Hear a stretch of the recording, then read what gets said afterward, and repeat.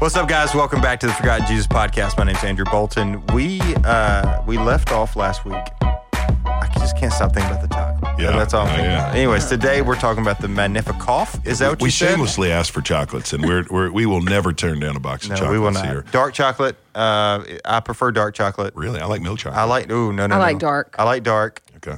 And I like with dark, sea salt caramel. I like any chocolate. Dark actually. and orange. Ooh. It's a weird I like combination. orange too. I like orange. They too. have a dark chocolate bar with orange in it. Okay, Do you know about this? Okay. I don't. No, but he'd like one. Yeah. That's what I he's would saying. like one. He'd like one. Okay, today we're talking about Magnificat. Magnificat first, because it's actually called the Magnificat, but we're going to talk about the magnificent cough of candy for the last 2 weeks. I know. Oh, my last gosh. episode. Jesus Listen, Christ. I was trying to hold it in. Edit all that out. Just trying to hold it in. Well, Candy, I don't know. The other night it gotten so bad with the cough. I don't know if she had laryngitis or something, and she had to speak. We went to speak together at an event, and she lost her voice totally, literally. The day before, yeah. The day before. But so we got home, and I guess she pushed it too much, and I'm just telling you, it was hack-a-shack. I mean, it was hack-a-shack all night, and it got so bad in the middle. I mean, I'm not joking. It was 1 hour of coughing that literally I got up and went and slept on the couch. Yeah, but thank God it didn't happen until 4:30. I coughed from 4:30 to 5:30. That's true. It could have been like 1 or 2. Now, what Candy does, I don't know if this is good, because it seems like this is a choking hazard. Candy will get up. Does anybody do this? I do the same thing. I already know what you're going to say. No way. I throw a cough drop in my cheek, and I just go back to sleep. I do too. I don't think that's doctor recommended. Well, it's probably not, but it's that or hack my brains out all night. Does who does that in this room? Okay. All right. We got a couple lists on the edge here. Does it? Okay. Holloway does it. Okay. Ben? No. Vivian? Nope. Timmy? Well, they just don't know the secret. Now they will. It's a choking hazard, if you ask me. But I've never apparently Candy went back to bed. I only do it for you, honey. Okay. So one time I had a bad cough, and I set off the alarm in our house. You crazy, No, dude. because we have like these glass break alarms. Okay. And it set off the alarm because I was coughing so loud. Wow. Okay. Of course, only you. All right, moving on to the Magnificat. Why is it called the Magnificat? I have no idea. Well, what does Magnificat mean? I don't know. Magnificent cot. Look up Magnificat. I think it's a praise to the Lord. Yeah, I think that's what it means. Praise and adoration to the Lord. So basically, Mary is going to praise the Lord. Here's another reason. Again, I don't want to keep beating a dead horse, but while we're beating it, we might as well keep going.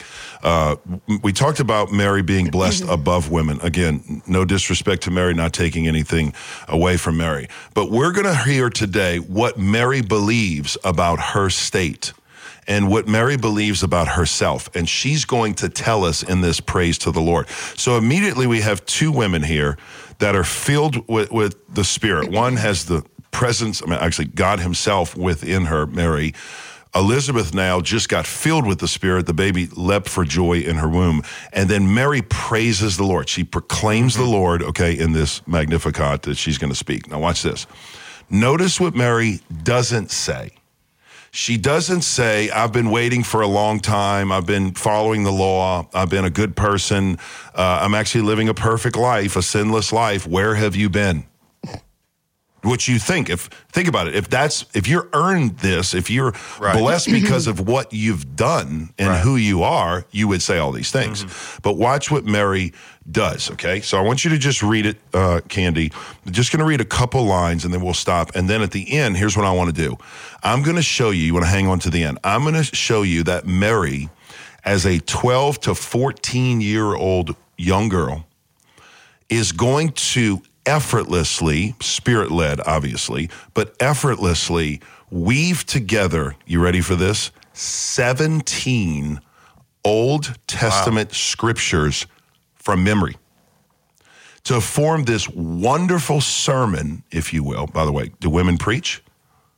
Well, Mary's preaching right here. She's preaching in the sense of proclaiming the word of God. She is proclaiming the word of God and effortlessly doing it by weaving together Old Testament scriptures, and then we'll give you a point of why that's important. So, Candy, I want you to read verse 46, and what you're going to find, too, here is this is reminiscent, as Candy's reading. I want you to see if you can figure it out. This is reminiscent of an Old Testament woman who says virtually the same thing. Okay. So we got two little Easter eggs we're trying to find here. Okay. And Mary said, my soul magnifies the Lord, and my spirit rejoices in God my Savior, because he has looked with favor on the humble condition of his servant. Surely from now on, all generations will call me blessed, because the Mighty One has done great things for me, and his name is holy. His mercy is from generation to generation on those who fear him. He has done a mighty deed with his arm. He has scattered the proud because of the thoughts of their hearts. He has toppled the mighty from their thrones and exalted the lowly. Okay, so the consistent theme we've already heard, and there's a few more verses. The consistent theme is God reaches down to the who? Humble. To the humble, to the lowly. So in that picture, God is good, God is great, it's all about God, and it's not much, if any, about me. It reminded me just of how Mary praises the Lord. Years ago, about 17, 18, 20 years ago, I guess it was, Oral Hershiser. Do you remember him? I do not. Oral Hershiser. Anybody remember Oral Hershiser, the pitcher? Robert remembers. He was a pitcher for the LA Dodgers. That year, Hershiser and the Dodgers won the World Series, and he was the most valuable player. He got asked to be on The Tonight Show with Johnny Carson. This is how long this, probably 20 years ago. Why did you point at Vivian? Well, when you said Johnny Carson, you point at Vivian in the car. Well, because everybody in this room is below 40, probably. So moving on. Nobody knows besides Candy and me. Candy remembers Johnny Carson. Oh, yeah. I mean, I don't remember watching him. Did you ever watch Johnny Carson? Not that I remember. My parents, we grew up watching. My dad loved Johnny Carson. Okay. So he says there's only one Tonight Show host ever, Johnny. But anyway, Johnny Carson brings him on, and right away, he doesn't tell him. He shows a clip of Oral Hershiser in the bullpen in the ninth inning, leaning against the wall, mouthing something. Okay. And they're showing him on this clip. And Johnny Carson at the end of the clip says, "What were you saying? You were saying something. What were you saying?" And Hershiser very humbly says, I don't want to talk about it. He said, no. We want to know, what were you saying? And he said, actually, I wasn't saying anything. I was actually singing. And he said, well, could you sing it for us? And he's like, I'm not a singer. And so the crowd starts to claim, no, come on, sing. And he just belts out on national television. He says, what I was singing was, praise God from whom all blessings flow. I can't sing it. Praise him, all creatures here below. Praise him above, ye heavenly hosts. Praise Father, Son, Holy Ghost. Johnny Carson and the crowd sat speechless as this man quoted and sang this doxology. Okay, now watch this. All of a sudden, in the middle of the silence, one man in the audience stands up, starts clapping. And all of a sudden, the crowd erupts with praise. Now, here's what those people heard. They heard the reason Oral Hershiser was the most valuable player is because he put his trust in the most valuable God. And he recognized that the reason he was able to pitch, the reason he had the skills he had, the reason he had the ability was not in and of himself, it was because of God. That's what Mary believes. Mary knows that the reason she's chosen is not in and of herself, but because of God. Now, I mentioned earlier that you could parallel some of the phrases in Mary's Magnificat, her praise, with an Old Testament woman who virtually says the same. That'd be Hannah? ChatGPT, baby. No, what are you talking about? I just knew that. Come on. If you knew that. It's here. Man. I was so hopeful you were learning something. No, I am learning something, but this is a great tool to help you study. I'm just saying. That's good. No, you're right. Okay, so let's parallel. That's good. For now, I'm not even going to ask it. I'm going to assume you knew it. I'm just going to assume you know it. Candy, do me a favor. Go to 1 Samuel 2:1. Oh, my goodness. And I want to show you. So Hannah and Mary, different but opposite. Hannah's waiting for a child barrenless, praying to God, praising God. And I want to show you the connections between these two women. Mary literally lifts off direct phrases in this praise. Plagiarizes. Well, you don't plagiarize if it's God's word. You know, if you're saying this is the word of the Lord. I mean, God doesn't plagiarize himself through the Holy Spirit. He's speaking. But anyway, I don't even know what to say to that. But anyway, okay. The Magnificat, it reminds us of Hannah's song. This is a song from Hannah when she's praising the Lord for her pregnancy. Now watch the similarity. So Candy, I want you to read verse 1, just 1 Samuel verse 1. And I want you to listen and then I'm going to read Mary and watch the similarities here, okay? Okay. Hannah prayed, my heart rejoices in the Lord. My horn is lifted up by the Lord. My mouth boasts over my enemies because I rejoice in your salvation. Okay, watch what Mary says. My soul glorifies the Lord, and my spirit rejoices in God, my Savior. Almost verbatim, okay? Right. Go to verse 2. Watch verse 2. There is no one holy like the Lord. There is no one beside you. Stop right there. Mary, for the mighty one who has done great things for me, holy is his name. Very similar. 1 Samuel 2:10 keeps going. Those who oppose the Lord will be shattered. He will thunder in the heavens against them. The Lord will judge the ends of the earth. He will give power to his king. He will lift up the horn of his anointed. Okay, Mary says, verse 51, he has performed mighty deeds with his arm. He has scattered those who are proud in the inmost thoughts. So basically, God is powerful, his strength, his power. Again, 1 Samuel 2:8. He raises the poor from the dust and lifts the needy from the trash heap. He seats them with noblemen and gives them a throne of honor. For the foundations of the earth are the Lord's. He has set the world on them. Okay, so what is he doing? He's lifting up the humble. What does Mary say? He has brought down rulers from their thrones, but he has lifted up the humble. Well, 1 Samuel 2:7 is the final one. Watch the similarities. The Lord brings poverty and gives wealth. He humbles and he exalts. Luke 1:53, he has filled the hungry with good things, but he has sent the rich away empty. Basically, he's given poverty to the wealth. Okay, so word for word, she is quoting Hannah, but it's more than that. Okay, watch what Mary's going to do here in this Magnificat. Here's what I want to show you. Mary is keenly aware of the humility of God. And we've talked about the humility of God, but I just want to encapsulate it for a moment with the incarnation of Christ. Okay, I want you to think of this. God, who is creator of all things. Okay, he's creator outside of all things. God, I was reading something or saw something recently that said the opposite of God is not Satan. Okay, some people think this wrongly. The opposite of God is not Satan. Did you know this? What is the opposite of Satan? Michael. The opposite of Satan, watch this. Wow. The opposite of Satan is Michael, the archangel. Satan's opposite is not God. God has no opposite. Wow. There's no one like God. It'd be like there's an equal. There's no equal to God, okay? Why is that important? Because why is Satan not like God? Because Satan was created by God. That's right. And God, if God creates Satan, Satan has no power over God. Satan does what God wants, when he wants, how he wants. And so if God created Satan, God also created us. God gives us the ability to defend ourselves and rebel against and stand against Satan, whom he created, and will be defeated one day. So I say that to say you don't have to fear Satan. Why? Because God's still in control, right? Even though it becomes difficult. But Mary knows that God is the character of God is this.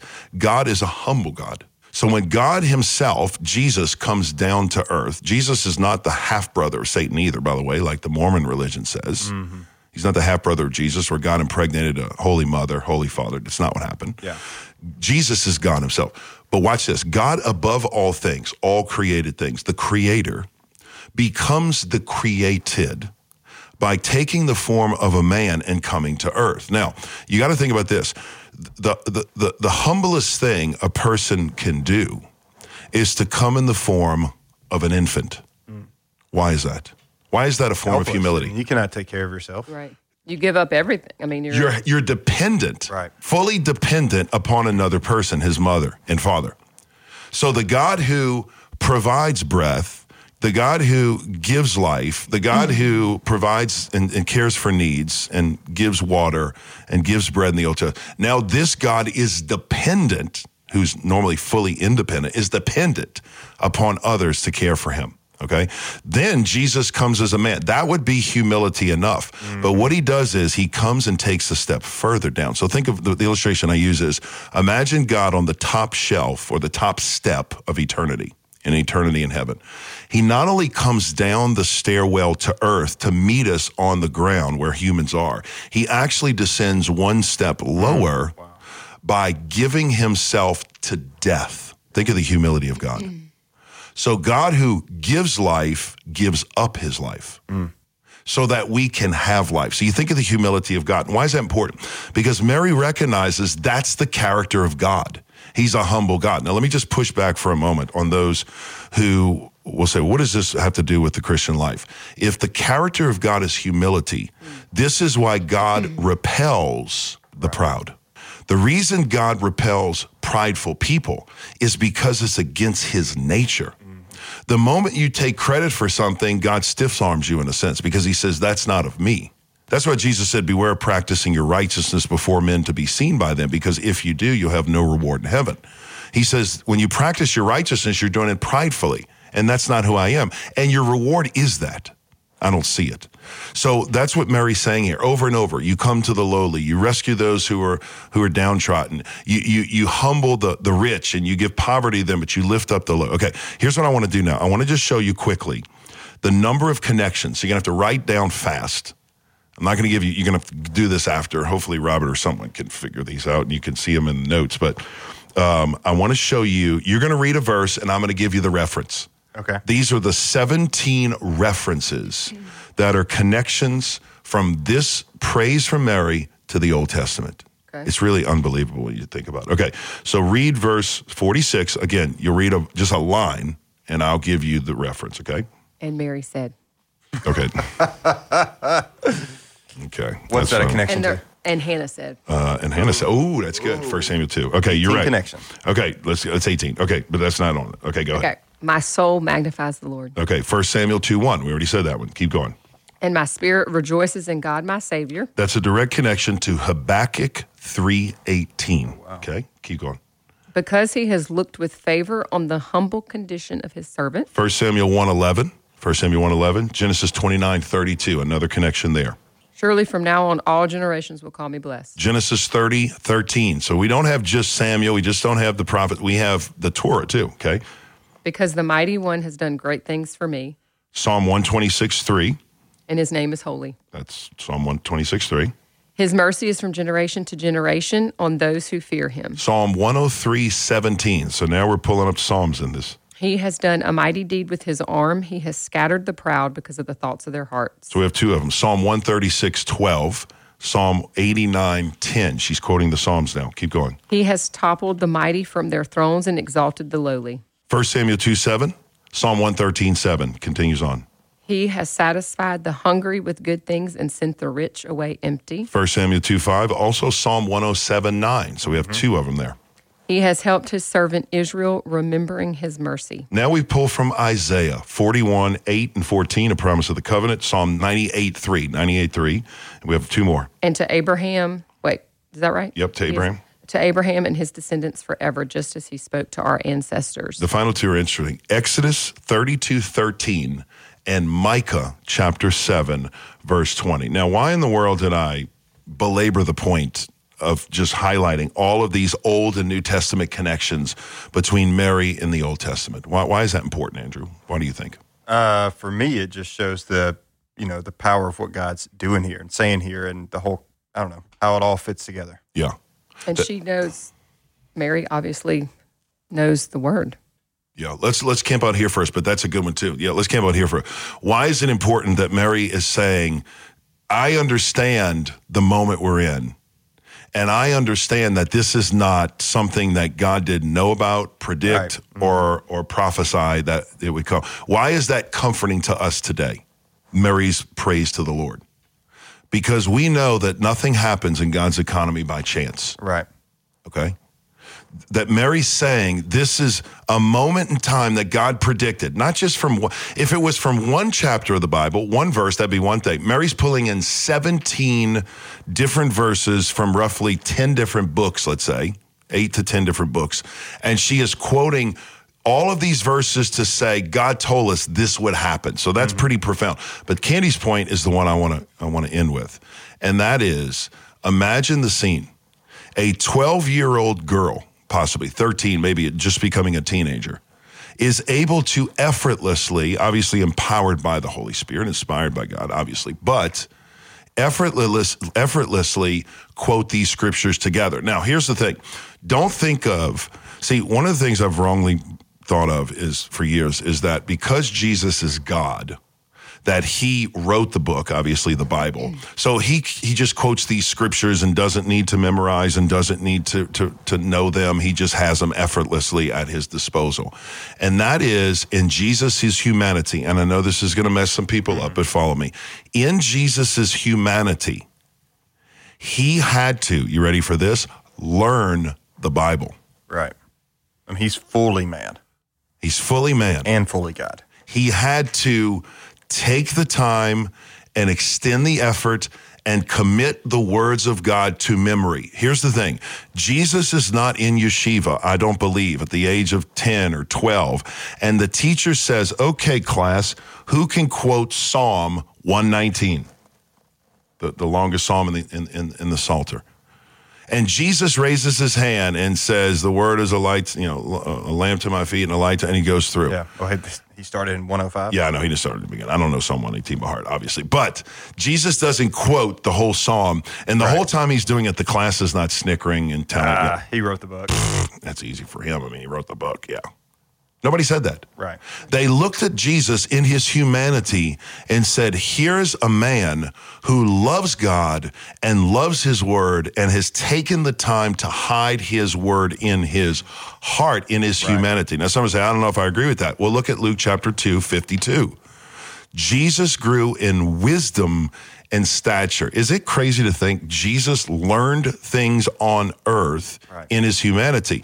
Philippians 2:5 says he did not think equality with God a thing to be grasped, so he gave up, in a sense, his divine prerogative, the divine privilege of who he was, and humbled himself to the point of a man even obedient to death, which we talked about earlier. Now watch this. If Jesus was God in the sense of he knew everything, didn't have to learn everything, here's the point. When Jesus said to the disciples, come follow me as a rabbi, if they thought there was something different about him, like, oh, he's God, I can't do that, they would have said, there's no way we can make this call. Because to follow a rabbi not only meant you speak like they speak, but you know what they know, you act like they act, you love like I love, you do miracles, you're empowered like them. So the disciples would have said right away, I can't be like you, you're God. You got to understand, Jesus' whole ministry on earth was trying to teach the disciples that he was God. They knew he was a man. They knew that. Wow. They saw him. The opposite for us. Yes. We have to remind ourselves he's a man. They saw him cry. They saw him hungry. They knew he experienced pain. We have the opposite problem. In the sense, we know him as all God, and we have to, and that's what this podcast is doing, we have to see him in his humanity. And so Jesus, like Mary, you ready for this? Even Mary in this moment, here's the point. Even though she's filled with the Holy Spirit at this point, even though Jesus, God, is living within her, Mary had to take the time before this point and hide the word in her heart because the word meant that much to her. I wonder, here's what I want to close with. I wonder if the same could be said about 12-year-olds today. Or 13 and 15-year-olds like we have today, or children like you have today. We have lost today, I think, a love for the Word of God, a love for God, a love for spending time with the Word and memorizing and meditating on the Word of God. And I just think it's challenging to me. If you want to remember anything else about Mary, I mean, here's the list. In the Magnificat, you have quotes from 1 Samuel and Psalms and Habakkuk and Isaiah and Job and 2 Samuel and Genesis and Exodus and Micah.